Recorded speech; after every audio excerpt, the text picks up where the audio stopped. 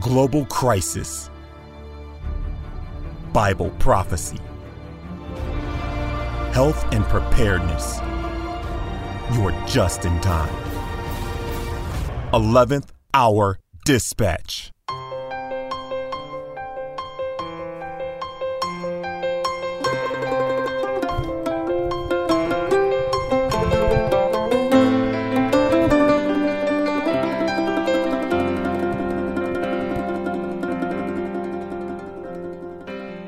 Father in heaven, we come before you in prayer now to seek your presence and your blessing as we study and consider what is going on in this world in these last days. And we ask for biblical insight and truth from on high. In Jesus' name, amen. Welcome to 11th Hour Dispatch. And we are indeed in the 11th hour of Earth's history. We're seeing incredible events happening before our very eyes. I'm Scott Ritzema, your host for this 30-minute news broadcast where we're going to dig into the headlines and see how this might relate to biblical themes. UK Express reports, European superstate to be unveiled. EU nations to be morphed into one post-Brexit. So you heard the news about the British exit from the European Union vote last week. Well, what we're reading here is now European political chiefs are to take advantage of Brexit by unveiling their long-held plan to morph the continent's countries into one giant superstate. It has emerged today. Now, this is truly amazing because for many years, people have been warning that this is the actual goal of the European Union. This is not just some sort of cooperation, treaty, economic agreement, free trade union, effort to, end conflict between the nations. This is an effort to build a European superstate. As I've mentioned on the broadcast a number of times, now you see it coming out in the mainstream news. The foreign ministers of France and Germany are due to reveal a blueprint to effectively do away with individual member states, meaning do away with France, Germany, etc., in what is being called an ultimatum.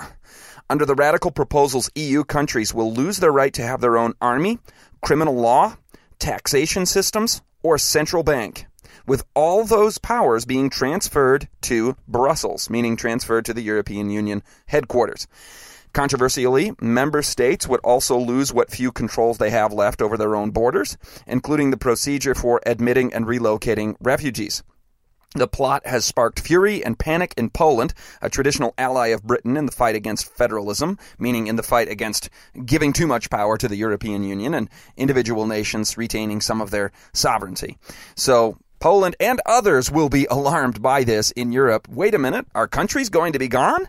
Well, yes, it's been a slow slide down into this federal union of Europe, a United States of Europe, and they're attempting now to press on the gas pedal a little bit, really coming out and unveiling and revealing what they've been trying to do all along, which used to be the province of conspiracy theories. Any talk of, well, this is really an effort to, end the sovereignty of individual nations of Europe and bring about a European Union, that was libeled and scoffed at as conspiratorial type of talk. But it was in their open agenda from the very start. This is not some, silly theory. And now it's open. Mainstream media reporting, indeed, this is the effort in Europe.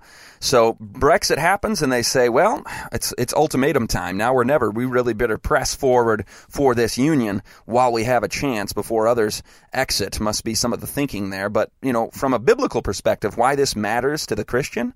Daniel 2, once again, I've brought it up a number of times recently because it's even more relevant now than ever before. Daniel 2 says there will be no reunification of the imperial superstate domination over Western Europe. The nations of Rome divided into the 10 tribes, into the kingdoms of what we know as Europe today. And it says in Daniel 2 that they shall not cleave one to another. They will not reunite, even though they will attempt to reunite. And that's what we're seeing in the news headlines right now. It's coming out. They're saying, hey, we're trying to unite one imperial state here in Europe. It's truly amazing how the Bible is shown to be accurate and credible and prophetically insightful ahead of time, over and over and over again throughout history and in current events. The Bible is only raising its credibility by each passing day. And there's also prophecies, by the way, that say that in the last days there will not be freedom as we know it today. In Revelation 13, you read about economic controls, no buying and selling allowed unless you acknowledge the supremacy of the beast power. You want to know who that beast power is and what his mark is? Be sure to study the prophecies in great depth, BibleProphecyTruth.com. Great website to study the prophecies more deeply, BibleProphecyTruth.com. But the reason I bring that topic up of the loss of freedom is that presently, in America at least, we live in a constitutional republic. And the Constitution still is officially the law of the land, the supreme law of the land. But in recent years, decades, and you might even take that history back quite a long ways, there has been a slow creeping authoritarian bent, even here in America, that is curtailing freedoms slowly over time. And I was absolutely alarmed, shocked, horrified when I read this from a U.S. Court of Appeals judge, the Seventh Circuit of Appeals, a senior lecturer at the University of Chicago Law School. This is the opinion of the opinion makers, and the judge, Richard A. Posner, stated in Slate.com the following. He says, and on another note about academia and practical law, I see absolutely no value to a judge of spending decades, years, months, weeks, days, hours, minutes, or seconds studying the Constitution, the history of its enactments, its amendments, and its implementation across the centuries. Well, just a little more than 2 centuries, he says. 18th century guys, however smart, could not foresee the culture, technology, etc. of the 21st century, which means that the original Constitution, the Bill of Rights, and the post-Civil War amendments, including the 14th, do not speak to today. I hope you grasped what he was just saying there. Let me sum it up in layman's terms. Basically, the fundamental law of the land, that which governs the government, the Constitution, that which Thomas Jefferson called the chains of the Constitution that are placed around any would-be tyrant, that constitutional law that limits the power and authority of out-of-control, lawless government, that Bill of Rights which secures and protects, according to the law of the land, fundamental rights, that document that we so appreciate, the U.S. Constitution, according to this particular U.S. Court of Appeals judge, this is not some small fry here, lecturer at the University of Chicago Law School, just said that there is no reason for a judge to study the Constitution for even a second. That was his word exactly. Let me read that part again. This is so surprising that they would actually say this. We are coming upon a time where the liberties listed in the Bill of Rights, freedom of religion, freedom of speech, and so on, that we have so cherished, that opinion today is moving away from the Constitution having any meaning at all. He says, I see absolutely no value to a judge of spending decades, years, months, weeks, days, hours, minutes, or seconds studying the Constitution. He says 18th century guys could not foresee our time, and so the Constitution, quote, does not speak to today. Why share this one particular quote? Because this reflects an idea that has been growing for quite some time in academia. When I was doing my master's program in political science, history, economics, when I was studying these matters as a teacher of these fields in the high school level, I was absolutely discouraged, maybe would be a better word, saddened. I mean, you have to mourn at this moment when you're going, wait a minute, many people died for, in the military for what they believed they were defending in these freedoms. And these are the very basis for the principles of religious liberty and freedom of conscience and the ability that we have to exercise, free exercise of religion according to the First Amendment, and to not have an established religion enforced upon us. I mean, these principles are as important as the very character of God, because his character is one of freedom. Where the Spirit of the Lord is, there is liberty. Because he is a God of love. And a God of love doesn't use coercive force to impose He wants a free will offering of love and obedience and worship because he is supreme and worthy.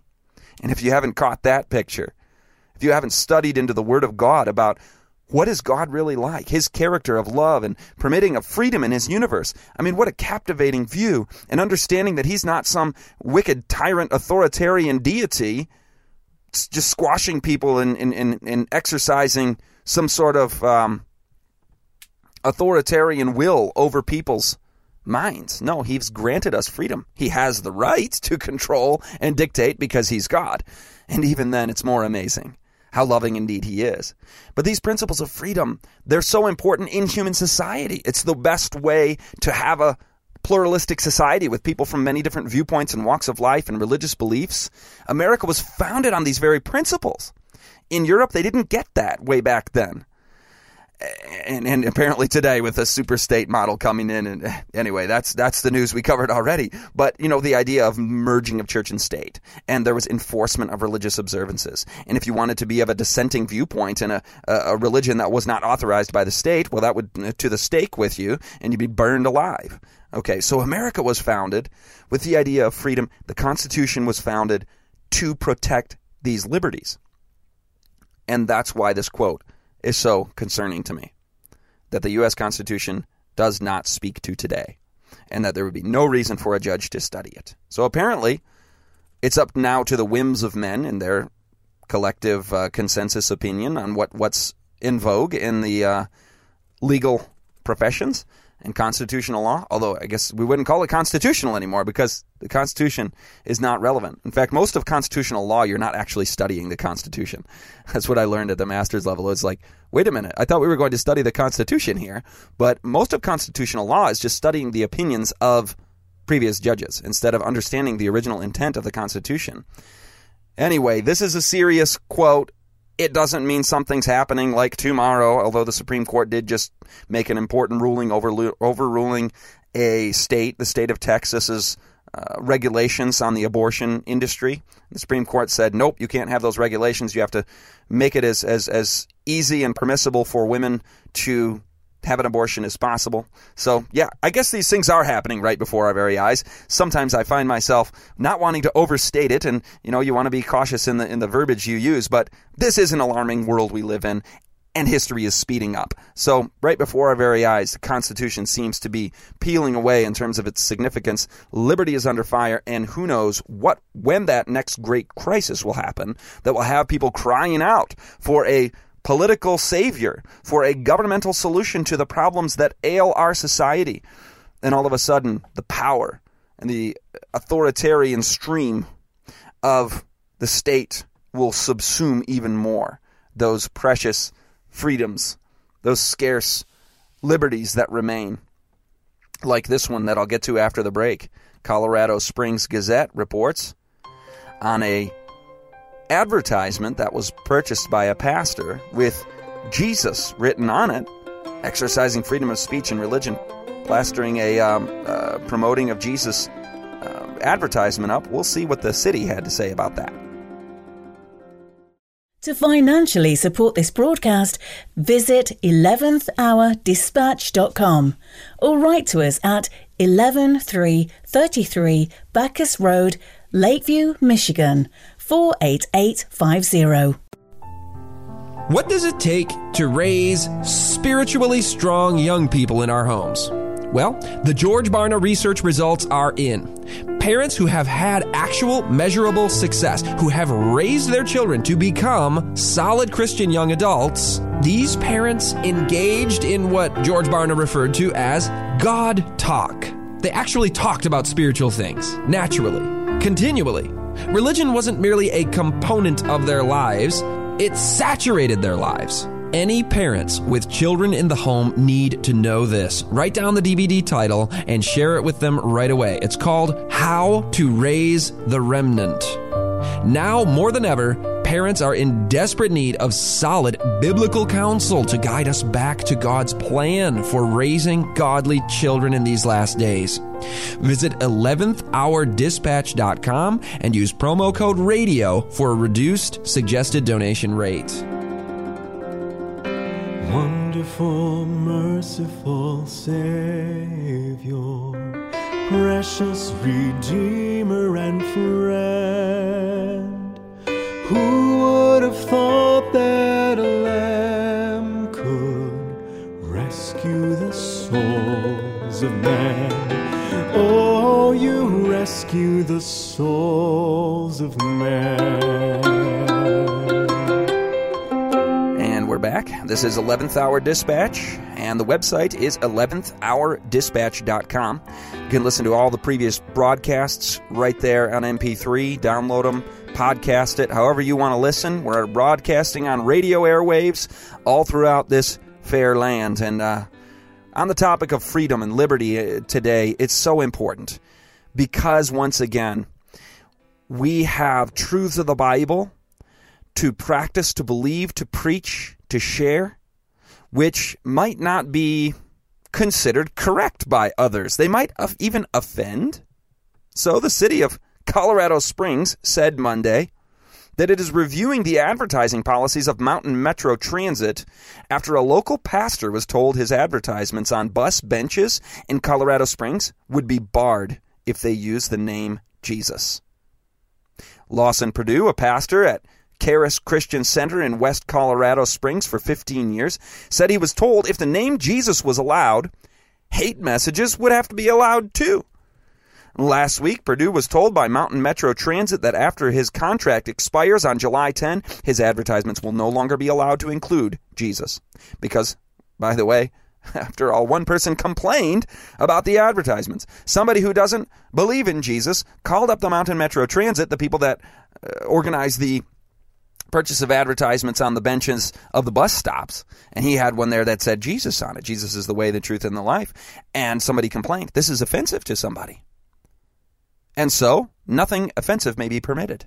You see, the argument was, if you allow this, you have to allow hate speech. And so, all of this about curtailing the freedom of speech because somebody might be offended is now moving into the territory, and has been for some time, moving into the territory of removing religious freedom.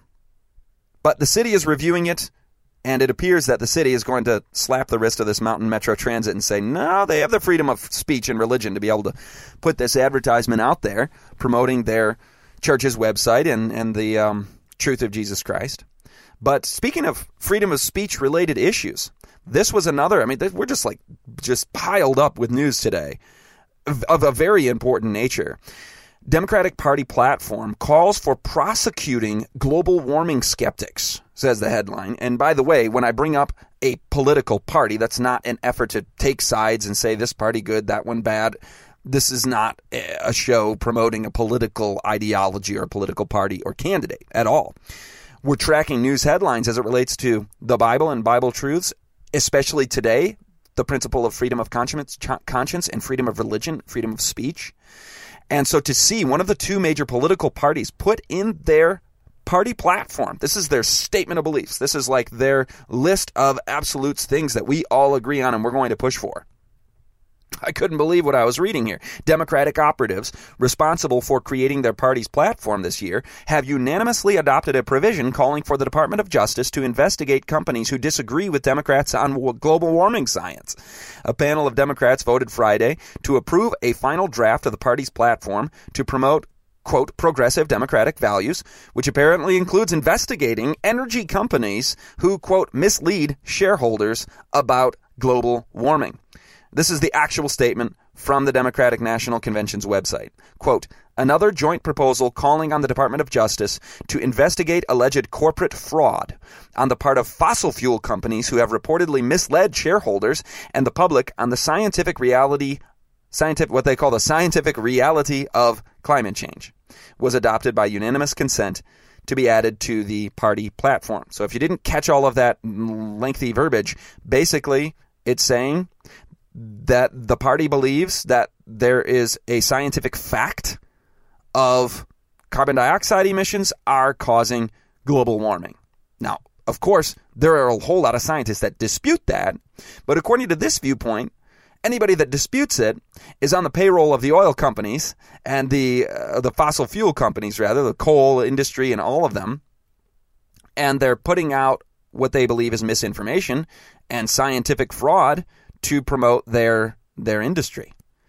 So under the guise of we're cracking down on corporate fraud because they can't put out anti-global warming science information, you can't have a disagreeing and dissenting viewpoint because you might profit from it. So you see how freedom of speech also is under attack. And you might say academic freedom and the whole crackdown and stranglehold within academia to publish and study and advocate for a dissenting viewpoint. Like you try and be a college professor or a science PhD at the college level and try and get published promoting skepticism of Darwinism, anything questioning evolutionary theory. Good luck with that. You're not going to get tenure. You're not going to get published. You're going to get blackballed, blacklisted, and ostracized. Same thing here with this one. You hear the chorus coming from all corners of the earth, from the Vatican itself, the Pope promoting, we have a climate change problem. It is caused by excessive CO2 emissions, by the industries of pollution, and they're causing the earth to warm, and that's going to cause catastrophic damages to the earth and rising sea levels and all of this chaos that we're seeing. And so we've got to have a global consensus on this. The science is in, it's definitive, and then we'll move forward with global government. That's what the Pope called for in his encyclical on the environment. We need to have a true global political authority to enforce limitations on CO2 emissions. So that's the so-called consensus. All the scientists agree, we hear. I've heard that 100 times. Everybody agrees. Now, I don't have a position on this that I'm promoting right now. I just like the idea as a Bible-believing Christian of freedom. Freedom to believe and to teach and to study and to gather evidence for and to draw conclusions based upon what you see as the most reasonable conclusion from the evidence, rather than being strong-armed into a singular groupthink viewpoint, whether that's our origins and Darwinism, or whether that's this issue. These seem to be the two biggest hot-button issues in scientific circles, where if you dissent from the consensus on climate change, or you dissent from the consensus on evolution, then, well, you must be some sort of either corporate fraudster, or maybe some sort of bigoted, hate-filled person, anti-science. I mean, you hear the smear campaign all over the place on this issue, and we'll keep our eye on that and see what happens next. But Adweek reports, shifting gears away from the freedom, liberty topics, which I enjoy so much as somebody who's gearing up for my favorite national holiday, July 4. Now, my favorite holiday of all is, of course, a biblical holiday. You might not call it a holiday, but you get to celebrate this one every week. Every week. The fourth commandment says that the seventh day of the week, every week, is sanctified and is holy. And this is my favorite day on the calendar. And we get, 53 of them, 52 of them, and you get a Sabbath every week, the seventh day of the week. That's a biblical holiday. But our nation, the United States of America, where I broadcast from, celebrates next week the 4th of July. And so this is why I spent such a considerable portion of the broadcast on the topic of liberty, freedom, the Declaration of Independence. I'll talk more about that in the coming days. But shifting gears away from that topic, Adweek reports U.S. adults consume an entire hour more of media per day than they did just 1 year ago. Did you catch that? The average amount of media use for the average adult in America today is up an entire hour from just 1 year ago. You ready for the number? Brace yourself. The average American adult consumes a total of 10 hours and 39 minutes of media. 10 hours and 39 minutes of media per day.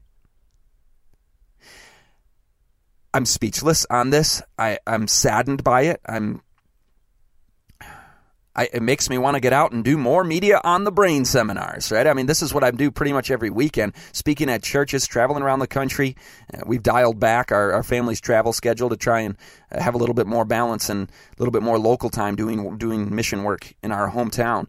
But what I've done 150 times over 3 years, 150 Media on the Brain presentations, literally every weekend for much of that time, I'm just on this mission to help people become human again, to help restore family unity, to get us off of our devices. We're on media for 10 hours and 39 minutes a day. And by the way, the UK Mail also reported this. To see just how attached we are to our smartphones, researchers at an organization called Discount explored in-the-moment behaviors of Android users. And in this study, they found that the average person swipes, taps, and pinches their display about 2,617 times per day. 2,617 times per day, we're touching, swiping, or doing something on our phone for a grand total of 1 million times per year. 1 million times per year. And while digging through the data, they found that the average user has 76 different phone sessions throughout the day. So we're often on and off our phone, right? It's we're on it, we're doing a bunch of stuff, then we're off, but just a couple of minutes later, we're doing it again. And in fact, over the course of the 5-day study, 87% of participants checked their phones at least once between midnight and 5 a.m. Midnight and 5 a.m. is when we sleep, right? The middle of the night, 87% of participants checked their phones at least once during that period. And yes, maybe a small number of people are going to bed at 12:30 and they check their phones at the beginning of that period, but this is a large portion of the people who are checking their phones in the middle of the night. We looked at that research the other day about how many people have it under their pillow and beside their bed and all of this. Very few actually accurately estimated how frequently they would tap, swipe, and click. So they asked people, how many times do you think you've been on your phone? And according to the researchers, 66% of them underestimated their phone obsession by a long shot. I mean, they had no idea how much time they were actually spending on their phone. Participant reactions to the hard numbers of their actual phone use typically started with 5 seconds of shock and ended with a wholehearted meh. In other words, they had no desire to be freed from this. At first, they were shocked and horrified, but then they went, okay, wait, what are the implications if I actually become concerned about this? I might have to do something about it. And this is an addiction. So most people admitted that they had very little desire to change their behavior. Then you got other news from Fox 5, Dr. Mark Caglia, patients under 40 years old now, coming in for arthritis, joint problems, because we're tapping and typing and swiping, and we're living in this place called the virtual world with our technology. So as I always say, let's break free. Let's get out in nature. Let's get in the Word of God, the paper Bible. And let's spend time face to face, human to human, walking with Jesus and becoming more like Him.